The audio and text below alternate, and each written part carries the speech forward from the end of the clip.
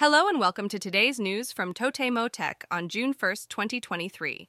Wing Arc 1 Saint announced its plan to have zero smoking employees by 2025 and will stop hiring smokers after April 2025. Casio will change its calculator packaging from plastic to paper, reducing around 340 tons of plastic waste per year. Val Laboratory added an AI feature to its web service Expert for Web that suggests travel destinations and routes based on rough requests made by users. Anycolor opened a registration form for cutout artists, who edit live streaming videos for YouTubers. Line has discontinued its free calling service Line Out and will refund remaining call credits.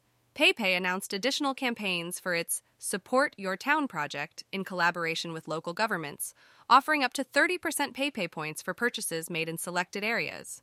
Shokz released its open-ear earphones OpenFit, which is designed for teleworking. Finally, Visa Japan is offering a 50% cashback campaign for using Visa Touch payments on public transportation until June 20th.